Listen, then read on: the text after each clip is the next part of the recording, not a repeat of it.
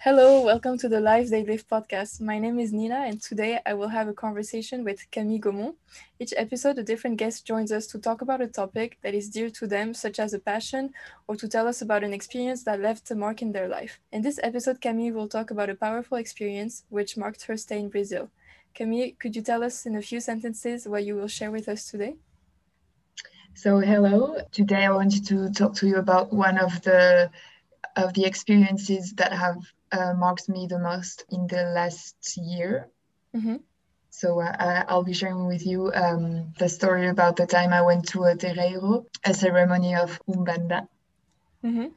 Okay, great. Before we start, I'd like to talk a little bit about how the guest and I know each other. So Camille and I actually met quite a long time ago. I don't even know the year. Maybe it was like 2010 or something like that. I think 2012 or 2012, 11, 11. maybe 2011. Yeah, maybe 2011. So we're both French and we both lived in Mexico at that time. So Camille stayed longer than I, and then I left Mexico. But that's how we know each other basically. Mhm. And so the first question I'm going to ask Camille is about her education, as due to her education, she spent a year abroad in Brazil, and then that's where she lived her experience. So you went to Sciences Po, which is a school in France. Maybe you can introduce Sciences Po better than I can because I didn't go there. But when did you first know that you wanted to apply to Sciences Po? Because I remember that when you were already in high school, you already wanted to go there, no? Yeah, so my dad first talked to me about Sciences Po when I was like 15 years old. And at the time, I wasn't interested at all in studies and universities. But my dad was like, you should go check out Sciences Po. I think you could like it. And so I read the whole website and I was really blown. And I really wanted to go into this university. And then I started to check other universities, but none of them interested me as much as Sciences Po. So I decided to come to Sciences Po to apply for Sciences Po. It's a school of social sciences, so it's in 5 years. You have the bachelor and then the master, and it's really well. If some people are interested in Sciences Po, I really recommend it because it's a really large university. You have several campuses. On the 2 first years, you can choose which campus on which campus you want to study. I went to the Poitiers campus, which is specified in Latin America, Spain, and Portugal. So we have classes on all of these countries and these countries' politics, etc. And we also have a lot of international students coming from Latin America, Spain, and Portugal. And yeah, so there are several campuses. Then you get the chance to do an exchange year. This is when I went to Brazil. And then as you do your master, right now I'm in the first year of master, you come back to Paris, and then it's like a more professionalizing course. Okay, cool. So I realized that I forgot to ask you how old you were and if you wanted to introduce yourself. So maybe you can tell us a little bit more about how old you are and then why you decided to focus on the region of Latin America since you went to the campus in Poitiers.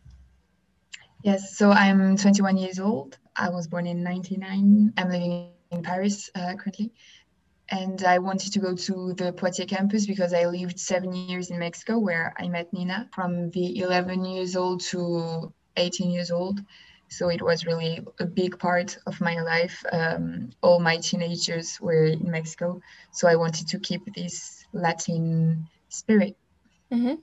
Cool. And I really enjoyed it in Poitiers.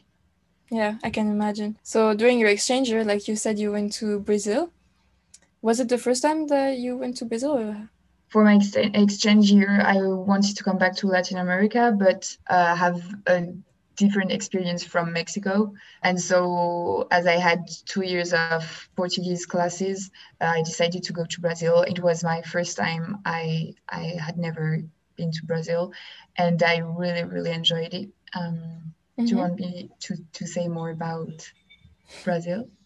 Yes, of course. Yeah, so you could tell us a little bit about your experience, so how did you find Brazil, and then where did you live? And also, so you spoke Spanish, of course, but you didn't speak Portuguese, right, when you arrived in Brazil? I had 2 years of Portuguese classes, but of course, I had like a B1 level, B2 maybe. It wasn't that good, but arriving to Brazil, of course, I practiced it and now I do speak currently. It wasn't that hard because it does look a lot like Spanish. So I went to Sao Paulo because I wanted to be in a big city, and I don't know, I was attracted by Sao Paulo. And I went to the USP, which is like the main public university in Brazil, and I was studying international relations. We arrived, I was with several friends from Poitiers, so I wasn't totally lost and alone. And at first, we were in an Airbnb.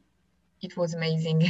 Like the host of our Airbnb was this man who loved to go in discotheques, and we just went to clubs, and it was amazing. And then I found a room in a family's house, and so it was really interesting to be living with a Brazilian family, and they were really nice. The mom was really like my second mother. She, whenever I had like little health issues, she was there to help me. So yeah. Mm-hmm. And to be fair, I didn't do a lot of things. Like I hadn't a lot of work at the university, so I had a lot of free time. I made, well, this is one of my regrets. I didn't make a lot of Brazilian friends. I made like a Spanish friends group.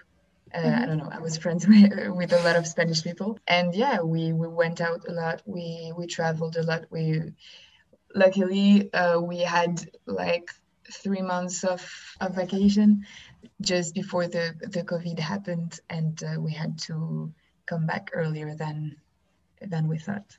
Yeah, it's nice that you had some time to stay in Brazil before you had to come back to France because of the COVID. So when did you come back? Like, how long did you stay in Brazil in total? I stayed 9 months, I think. Like I arrived at the end of July, and I stayed until the like 15th of March, something like that. Okay, great. And yeah, And and so, mm, no, just like it's really a beautiful country, and if the people have the the chance to go visit, it's really beautiful. mhm, yeah. So could you tell us now about Ubanda and your experience? Who told you about this religion, and how did you get the opportunity to participate to a ceremony? Because this is the experience you want to talk about today. So you participating in a ceremony, and how did you get introduced to this religion? Yeah, so when I was in Brazil, I sensed that there were a lot of racial issues. This country has a big heritage of slavery. There were many slaves for many years. A lot of actual Brazilians are descendants from slaves. So I was talking a lot to I have a friend of mine from Poitiers, was doing her exchange year in Salvador da Bahia, which is another city on the east, more to the north of the Brazil, and it's known for being like a cultural and racial center. Like it's the cultural heart of Brazil.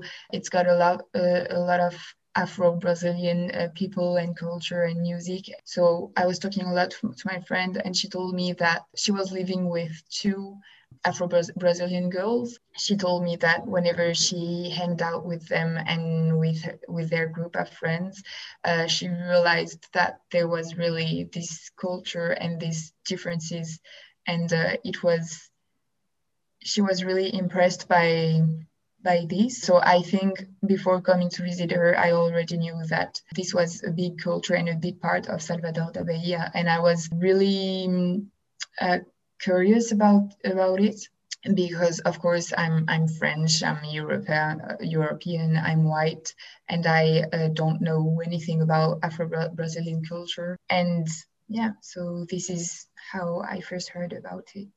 Okay, so this is how you first heard about it, and then where were you, and how did you have the opportunity to participate in a ceremony? I was visiting my friend, her name is Zoe. I was visiting my friend in Salvador. She told me that a friend of hers, well, it's a friend of a friend of a friend. Well, she invited Zoe and me to her house, and she told us that she would go to a ceremony of Umbanda with a friend of hers. So the girl who introduced us, I'm sorry for her, but I don't really remember her name. So she was a Brazilian girl, and she was attending to these ceremonies like every week for about a year and a half. So she was really a part of the community, and she, well, luckily she let us into it, and she proposed us to see the ceremony, to attend it, and to, yeah, to understand better how it worked. And so when Zoe told me that we could go there, I was really, really happy, because I had always been curious about all of these Afro-Brazilian religions and ceremonies. Okay. So I think we really were lucky, because I don't think it's really easy to go into a the name terreiro is like the place where the ceremony is held, just like a church for the Christian people, for example. When you're not into these communities, it's not, mostly when you're a tourist, maybe it's a little invasive to go into the terreiro. So as we were invited, we had the chance to go there. Mm-hmm. And do you think the fact that you speak Portuguese, because at that point then you could understand Portuguese, right?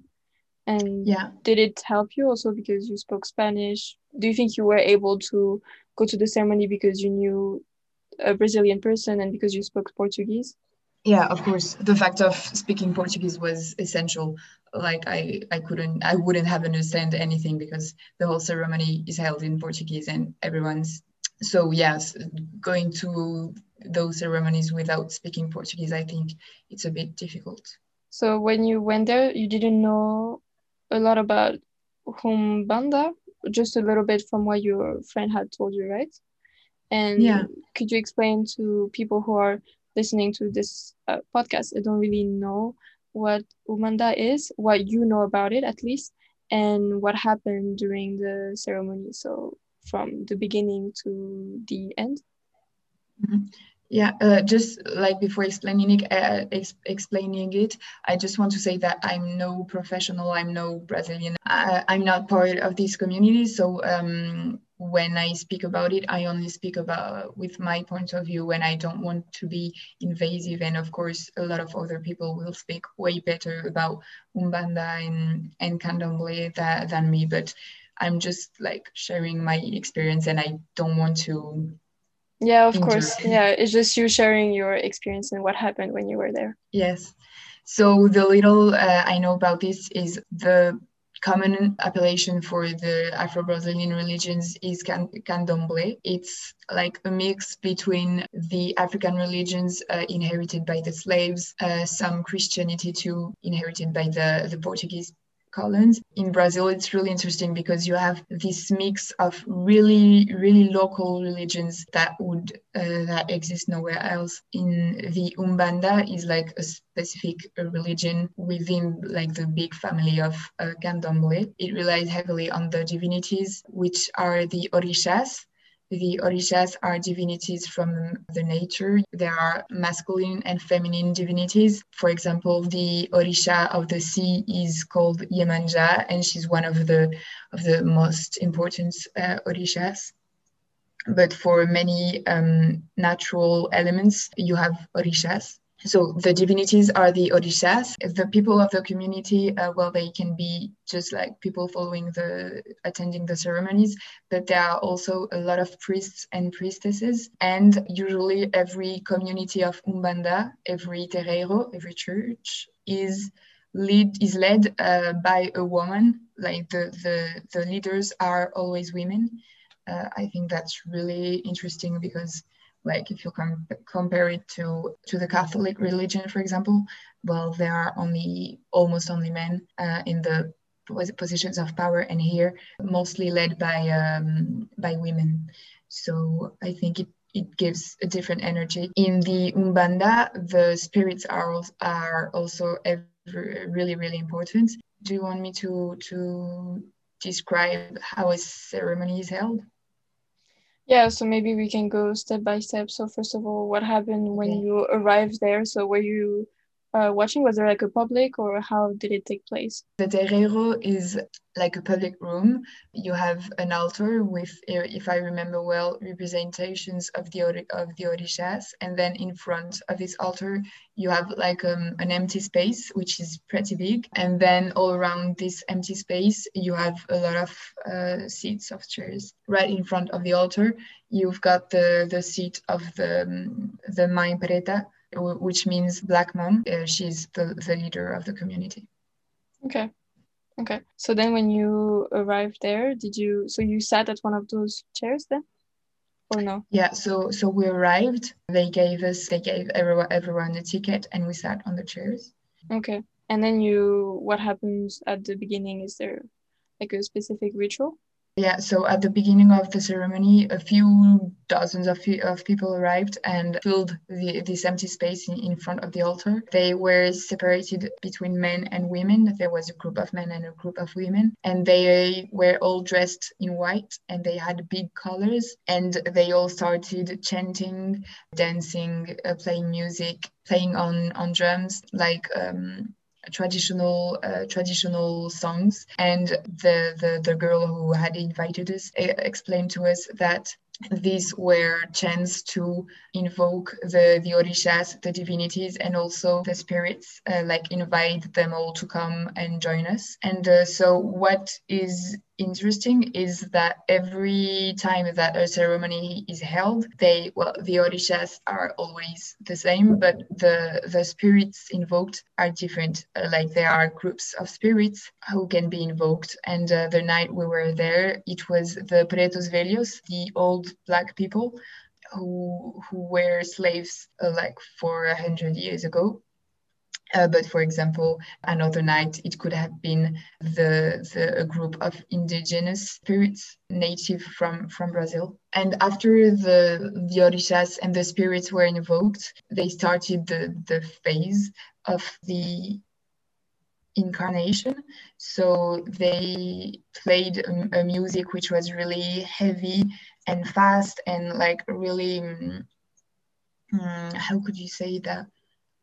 Like really taking? I don't know if you can say that, but Yeah, really taking music really deep, you know. And so the priests and the priestesses were, it's a bit difficult to describe, but they were standing up, and as the music continued playing, they were like looking upper and upper, and you know, a bit like moving their body just like if they were in some kind of a trance. And then like one by one, they like arrived to like a peak of the trance, and then suddenly bam, they bent down, and when they stood up again, they were like incarnated by the spirits. And so even if the people were 20, 30, 40 years old, they were really, their body was like an old person body. They were like shaking, they were crooked.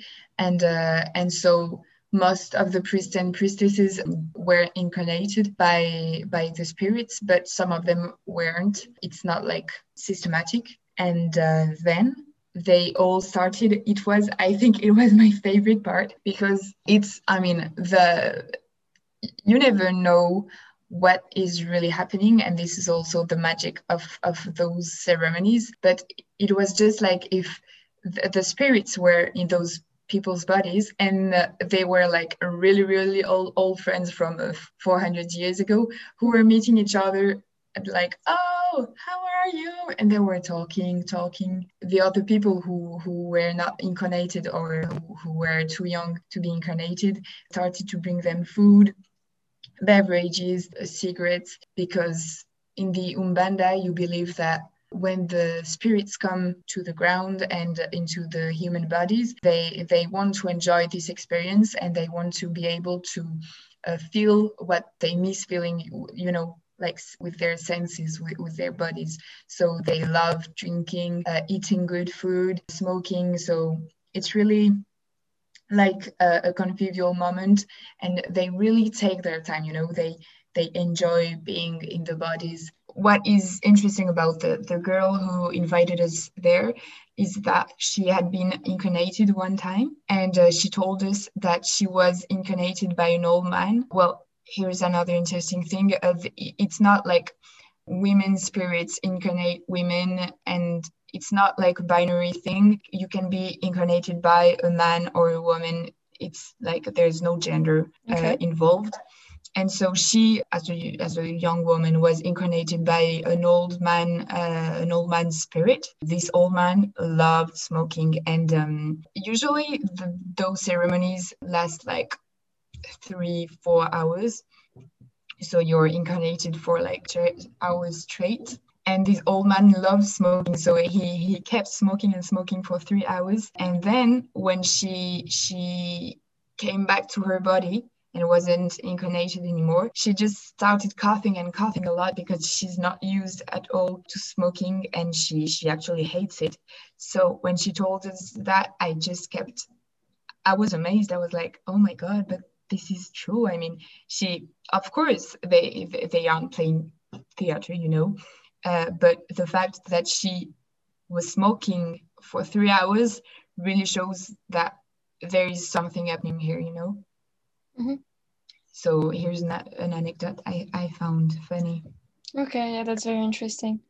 And so during the ceremony, if I'm not wrong, you told me before we started recording this podcast that then the spirits talk with the public, right? The people who are present at the ceremony, and one of them also talked to you. Could you tell us who the spirit was and what they said to you specifically? Yes, the main goal of this ceremony is to be able to talk to these spirits and have their knowledge. Like And advices or yeah, something. yeah. And usually the people come with problems or anxieties, and they talk to the spirits about it, and the spirits can give them advices, etc. It was funny, just like at the bank when you've got a ticket and you get called by your number. Where it was just like that. They called the numbers of the tickets, and we were almost like the last ones to be Mm-hmm. called. Of course, I was really nervous because I was like, oh my God, am I really about to talk with a 400 years old spirit of an old woman slave? And, you know, like those little coincidences of the universe. Well, at first, when I was watching them being incarnated, so a few hours before I got to talk to the woman, I was watching specifically at one woman being incarnated, and actually I got to talk with her, so I was like, that's funny. Mm-hmm. Yeah. And so I arrived, and I was in front of her and an assistant, because every spirit has an assistant. Like a translator also? Yeah, like a translator who helps them in any way. This old woman was called Joanna, and she was a slave for like 400 years ago. I arrived, and she was like, "Give me your hand." And no, no. First, she started little talking to me, and she was like, "Oh, where are you from? What's your name?" And I told her I was from France, and she was like, "Oh, so it's your first time in this ceremony? You must be shaken a bit. You must feel a bit weird." And I was like, yeah, totally. Like, I'm really interested, but I'm also like, whoa, I don't know what's happening. And Mm-hmm. what was really funny is that when I told her I was from France, she was like, oh, she talked to me about a French man, which like 60 years ago created a whole new religion in Brazil. This religion, I'm sorry, I can't remember the name, has a big community, and it's a big thing in Brazil. And so she told me, oh, so maybe you've heard of this Frenchman. So you must know that we exist and our ceremonies exist since a long time before him. And we're not like, we're something independent from this other religion, which was created like 60 years ago. So to say that they're not related. Yeah. Yeah. And then she grabbed my hand. She asked me if I had specific questions. I hadn't, because I had no idea what to ask to a 400 years old spirit. And she told me, well, she was like, okay, just breathe out, just focus, on my hand. And then she told me that I needed to be precautious. She really, really insisted on that. She was like, você tem que ser cautelosa, cautelosa. And at first, I didn't understand this word because I didn't know what it meant in Portuguese. So the assistant translated it to me in English. And so we were talking for a bit in English. Joanna, the spirit, was like talking to the translator. What in what language are you talking? And he told, well, it's English. Don't you know it? And she was like, oh no, I don't know it. I only know how to speak an indigenous language from Brazil. But she hadn't heard of English, which is crazy. So she really insisted on me being precautious. So I was like, okay, I will be precautious. And then she told me that one day I would have a good love. So I was happy about it. And she gave me a recipe Right. of a baño de folias, which is like a bath of herbs. Usually they do give you advice and a recipe for a bath of herbs because it's supposed to have like a healing and a lot of good effects on your body. So you have to get those specific herbs. They tell you the ritual you have to make once you're alone at home with your herbs. Okay. And that was it. Okay, yeah, that's very interesting. We were like 5 people coming for the first time. My friend Zoe got to talk with an old man, and she asked him what was driving the world, what was behind it all. He told her that you can call it whatever you want. You can call it God, you can call it nature, you can call it, I don't know, spirit, but that there is something, and that as the sun makes grow the plants and is like a really fulfilling energy, and that we all need the sun, that there is something, and that it's really helpful and positive to be able to feel this being this spiritual energy in order to be yourself happier and in peace. So And you're saying like, so you're saying like an energy that we should all feel, if I understand correctly. And what I found really interesting in what he said to my friend is that he was like, you can call it however you want. So, it was a message of tolerance, not like preferring one religion to another. What was also really, really moving is that we were with another guy friend of Zoe. He got out of his conversation with the spirit crying. He was really, really moved and touched. And he told us that the spirit had told him things like which were really deep about his family, about him, and that almost nobody knew. So he was really moved and literally in tears. So it was really I Really don't know. I emotional. was really emotional, and I was really impressed leaving this ceremony. Okay, so from what I understand, then it was really emotional for you, and it was a lot for you to take in and to reflect on. So I'm guessing that when you left the ceremony, you probably had a lot of thoughts in your mind and reflected on the world and on yourself. So how were the few hours that followed? What was your thinking process, and how did you feel simply?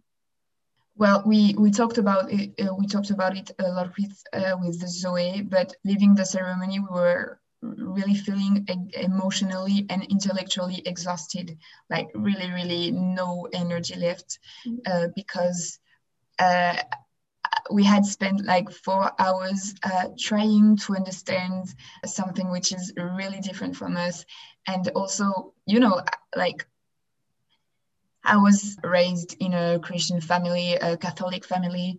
But then when I was a teenage girl, I was like, oh, I don't believe in God anymore. And now I have no idea if I believe in God or not. Of course, at first, I didn't believe it. I was like, I don't know if I believe in spirits or not. But to me, to my Cartesian brain, I feel like you cannot be literally incarnated by a spirit. But I've seen all of these people gather around this ceremony and seeing them, well, it's they are not faking anything at all. And maybe you could find a scientific explanation to it. Maybe they manage to make their brain into being like auto hypnotized or something.